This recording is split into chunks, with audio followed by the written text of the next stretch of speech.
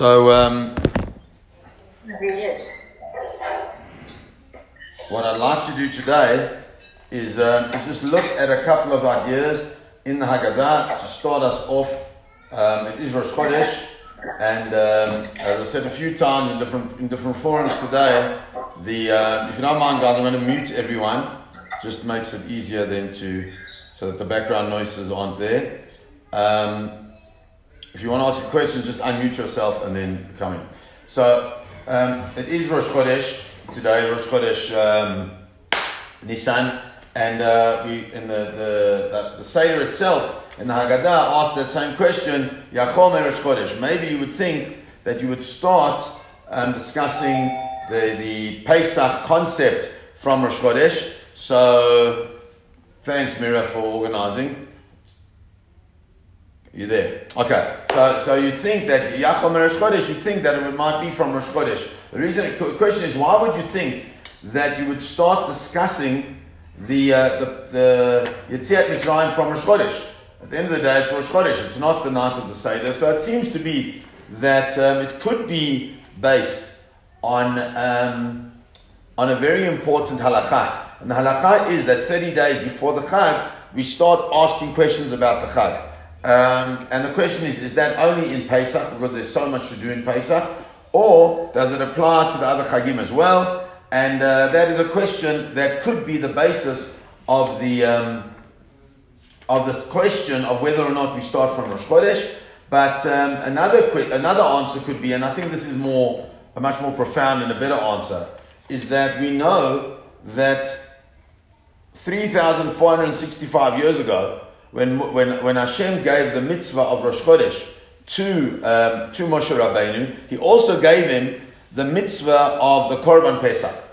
And so you have to ask yourself whether the giving of the mitzvah of the Korban Pesach together with Rosh Chodesh also means that part of the Rosh Chodesh environment, part of the Rosh Chodesh schematic as such, is the discussion around what the Korban Pesach represents. The only thing is that the Korban Pesach mitzvah that was given at the time of the giving of the mitzvah of Rosh Chodesh was specifically the Korban Pesach to do with Mitzrayim. It's not the same Korban Pesach that we have. The Korban Pesach of Mitzrayim is kind of in anticipation for that which was going to happen. And since it's in anticipation for that which was going to happen, that's why they have to sit with their belts on and with their staffs in their hand and everything ready to go. So really comes along the Haggadah and says, no. It's not about the Korban Pesach Mitzrayim that we have this discussion tonight. Tonight is about the Korban Pesach for all Dorot, for all generations. And the Korban Pesach for all generations is the one in which we have the matzah and the maror munachim lefanech. We have the matzah and the maror in front of us, where we're starting using those as triggers for the discussion about what's going to happen on this night of the Seder. So therefore, even though it might be a nice idea to think that we would start Yachol Rosh Chodesh, we don't start from Rosh Chodesh. We only start the question, and that is the question that we're going to discuss a little bit of tonight. We only start when we have the matzah, the maror, and the matzah in front of us, because the matzah, the maror, and the matzah and the maror in front of us allow us to think in a much more a practical thing. What is the night have to do with? And that is the concept of freedom. It is the concept of cherut. It is the concept of who we can be. It's an amazing thing that the Baal HaAgadah then moves, having established that we only discuss it on the night with matzah and maror in front of us, that the Baal HaAgadah, the one who authored the Haggadah, this incredible sefer that has got so much in it, then moves on from there and starts with what the Haggadah asked us to do. Because the Haggadah asked us, the Mishnah asked us, not Haggadah, the Mishnah asked us that we start the night with the discussions of Matchil b'genut and Messiah b'shvach. We start with genut. Genut is like degradation. And Messiah b'shvach, and we finish with shevach. We finish with great praise for HaKadosh Baruch Hu, and great praise for the Jewish people, and great praise as a general rule. And what is that all about? So therefore, the Haggadah moves on and starts saying the following. It says, Mitchila Ovdei Avodah Zarah Hayu Avoteinu. Initially, our forefathers were Ovdei Avodah Zarah. They were involved in that which is an absolute anathema to everything that we as the Am Yisrael believe in. Everything. The concept of Avodah Zarah is not only idol worship, but the concept of Avodah Zarah is actually serving that which is not the service of HaKadosh Baruch Hu. Not only Avodah Zarah, not only what we call idol worship. And I saw an unbelievable Facebook post, which in these times is very real and something that we need to think about what he's saying, because I think what he's trying to say is very big and has enormous consequences. He said, I can't remember who it was, I think it was Dov Friedman, someone, I can't remember exactly his name, but what he said was, when we get back to Minyanim, when we are able once, you're not a South African, when we are able once again to daven in Minyanim in peace and in quiet and in the appropriate way that a Jewish community should be together, when that happens, he says that the people who he knows, who broke the quarantine that was happening in Eretz Yisrael at that time, when there was a call not to daven in Minyanim, and people still daven in their private Minyanim, which we've discussed as a rabbinic team, private Minyanim, family Minyanim, all those type of different spaces, that those people, and it's unbelievable what he said, those people are not invited and will not be allowed to be part of his minyan. Why will they not be allowed to be part of his minyan? Because, as he said, they were not serving Hashem. Rather, they were serving the concept of minyan. And the concept of minyan right now is not avodas Hashem, it's not the service of Hashem, but it's actually what he called avodah zarah. Because if you are not serving Hashem within the halachic constraints of what Hashem demands, as per the rabbinic authorities of the day, so then it's no longer avodas Hashem, it's something else. And if it's not avodas Hashem, it must be serving something else. Johnny Solomon, who was actually at our shul for a Shabbos, on his Facebook post, he posted this most magnificent concept, which keeps resonating within me. And the concept he spoke about, he said there are two ways in which we can express our Yiddishkeit. The one is the halachic way, and the other one is the experiential way. And often the experiential way is the thing that motivates us, that inspires us, that gives us this this feel, the chush, the way to be. And it's really often coupled with halacha. It's the way we live our lives, and makes us brings a passionate drive towards Yiddishkeit. But sometimes that experiential, that emotional attachment is the thing that has to take second place when halacha is in conflict with it.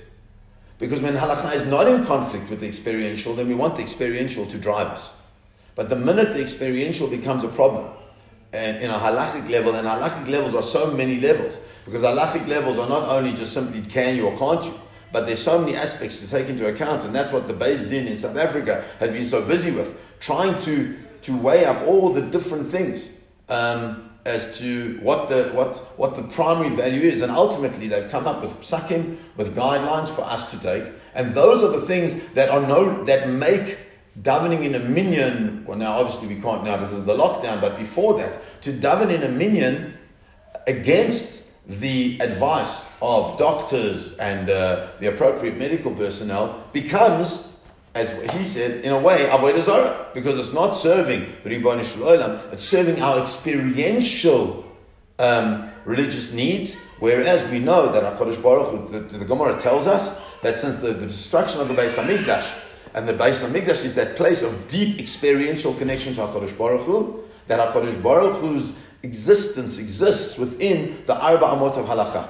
So if we are able to put ourselves into those Arba Amot of Halacha, that's fantastic, as well as having the experiential. But if we are not, so then we need to revisit how it is that we are experiencing the Ribbono Shel Olam and our relationship with Him. And that's why it says initially we are avodah zarah, hayu avoteinu, v'achshav, and now Now it's an amazing thing. We don't say then at the time when Avraham Avinu became Avraham Avinu, we say v'yachshav, and now kervanu hamakom la'avodato. And now HaKadosh Baruch Hu brought us close to His avodah, to serving Him. And it's not in the name of Hashem, by the way. It's in the name of Hamakom. And I think that's very important for us and very relevant for us in this time, right? When things are a little bit more difficult. When it's not the great family seders of everybody sitting together, and this is the thing that's causing a lot of people deep pain, deep sadness, deep upset, that they can't be in their normal sedorim.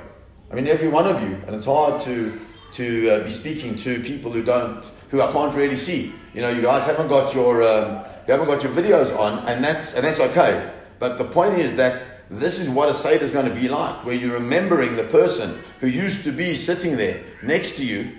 It would be your father, your mother, your brother, your sister, the uncles, the aunts, the cousins are playing outside. They're all helping and find afikam, and all these things are not there. V'achshav, and now kervenu hamakom. Hamakom is the same reference to Hashem that we use, sadly, in mourning. Why do we use that in mourning? Because when we're mourning and we're sad, it's hard to connect to all the different other aspects of HaKadosh Baruch Hu, of His rachamim, of all the different things. But one thing we can connect to is hamakom, the place, a solid space from which HaKadosh Baruch Hu operates, when we know that even though we are in a difficult time, and these next 3 weeks may be quite difficult for a lot of us. They may be difficult for us because we've got a lot to do. We've got a lot to connect with, and we're going to have to connect with our children, our spouses, our whoever it is that's living in the compounds or where we are, right? We're going to have to connect them in a different way. And those connections demand the one single connection, the solidity of hamakom. Ve'achshav kervanu hamakom la'avodato. And the one thing we need to know, that even though we're not going to be with our parents and our children, whoever it is that we would normally be, hamakom, there's this one solid thing that we are with, and that is the service of Hashem around our Seder tables in a very beautiful and very profound way. And I think that should give us a certain level of solace, even though we're not going to be able to be with the people we'd normally be in. Shnei Mar, as it says. I'm sorry about the background. If you can hear my children in the background, I apologize. Shnei Mar, how do we know that this happened? Because it says, Vayoma Yehoshua el kol ha'am. Yehoshua, the people of Israel are in Eretz Israel. It's time for them to now get back into being the nation of Israel, including all the Korban Pesach, everything that they would have done. Vayoma Yehoshua kol ha'am. So this is what the God of Israel said, that your forefathers always lived on the other side of the Nahar. Meaning, they were not connected to Eretz Israel in the way they should have been. Terach Avi Avram, Terach the father of Avram, Ve'avi Nachor, and the father of Nachor, Ve'ya'avdu Elohim Acharim, and they served other gods. And Yoshua says that Hashem said that I took your father Avram from the one side of the Nahar, and I took him through the land of Canaan, through Eretz Israel. And I increased his seed, his children, and I gave him Yitzchak. Yitzchak et Yaakov, and I gave Yitzchak Yaakov, et Esav and Esav as well. Esav et Har Seir, and I gave Esav a place where he could get his specific landed inheritance. Yaakov uvanav, but Yaakov uvanav, they didn't just get the easy route. Yaakov uvanav, Yaakov and his sons, who need to now understand that they are part of the Abrahamic vision of what it means to be a Jew. They do not get simply the land of Israel, which Avraham Avinu and Yitzchak and Yaakov walked around, but rather they get something else. They get Yardu Mitzrayim. They go down to Mitzrayim. As the Gemara said, there were certain things that they need to fix themselves up with. One of them, for example, the Maharal says, is that when Avraham Avinu, and this is so powerful, I think, especially in this time for us, when Avraham Avinu was fought against the kings, and he got back all the spoils of Sodom from the kings that had conquered Sodom, and he brings them back to the king of Sodom, and he's got people and he's got enormous wealth that he brings back with him, and he gives it back to the king of Sodom, And the king of Sodom says to him, no, don't worry. Just you give me the people, and I'll take. You give me the people, and you take all the spoils of war, all the wealth. And Avraham Avinu says, I don't want to be known as being the man who became wealthy because of the king of Sodom. The Maharal points out that Abraham, the great Abraham, the greatest Makarev in the whole world ever. Can you imagine a person who takes people from serving rocks and stones to serving the single God? It's mind-boggling, right? But Avraham Avinu, what he does is he doesn't take the people, because says the Maharal, he should have taken the people.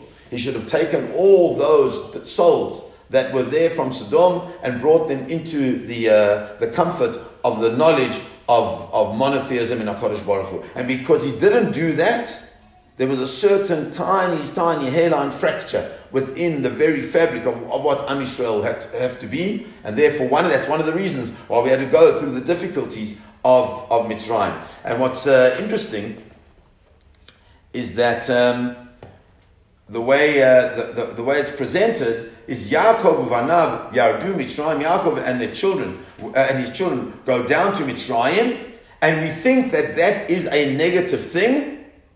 And what do we say in response to that? The next paragraph says, Baruch Shomer Haftachato LeYisrael Baruch Hu. We bless HaKadosh Baruch Hu. That even though we had to go down into Galut, even though we had to go down into this very difficult space of having to deal with the most perverse and the most disgusting activities in Mitzrayim, nonetheless, we say, Baruch Shomer Haftachato LeYisrael. We bless HaKadosh Baruch Hu, who keeps his promises. Why? Because in the same way as we went down to Mitzrayim, there had to be a purpose for that. So too, HaKadosh Baruch Hu Hishav et haket la'atzot kamash nemar. HaKadosh Baruch Hu had figured that out. He knew when we went down to Mitzrayim, we knew this was the beginning of the end of us being just small little tribe who had some connection to HaKadosh Baruch Hu, and the beginning of us becoming, as he said, as the Torah says, a goy, an incredible nation. A nation that's going to be seen as the absolute light of the world through the values that we bring through Avraham Avinu. And I think on that we're going to, we'll stop. I know we've only been going for about 20 minutes, but there's a lot of information there. I think it's important for us to understand that going into this time that we're going into is exactly the same as what happened to Am Yisrael in many ways. Because we're going into this next 21 days in order to, so to speak, cleanse ourselves. In order to take that which is so dangerous around us and destroy it. And we need to keep perspective that the things that are dangerous around us is not only the coronavirus. We won't let this little virus get into our lives, but what are the things that we do allow into our world, into our environment, into our hands, into our mouths, that can really damage us as well. This is our Kura Barzel. This is our possibility to find those different spaces where perhaps we can be working hard on ourselves on an individual level. We can work hard on our relationships with the people around us. We can work harder on our relationship with HaKadosh Baruch Hu. And all of those things need to be found out and looked at and investigated over this next 3-week period. And in Mirza Hashem, we'll come out so much stronger, not just as people, as individuals, but so much stronger in our understanding of what community means, in our understanding of what it means to be part of a much greater whole, where we value the things that are part of those greater whole. We value the community functions that we're involved in. We value minyanim. We value all those things that we've previously said, don't have to worry about it. There's always going to be. Now we're learning that they're not always going to be. And because they're not always going to be, they have a real value into them, which we haven't had before. Bezrat Hashem, ladies, thank you for joining. And please God, we will move forward in strength and in valor and with courage and make these next 3 weeks the most meaningful 3 weeks that we've had, perhaps even in our lives. I wish you all safety, you should be well, and just adhere to what's been said. God bless everybody. Thank you.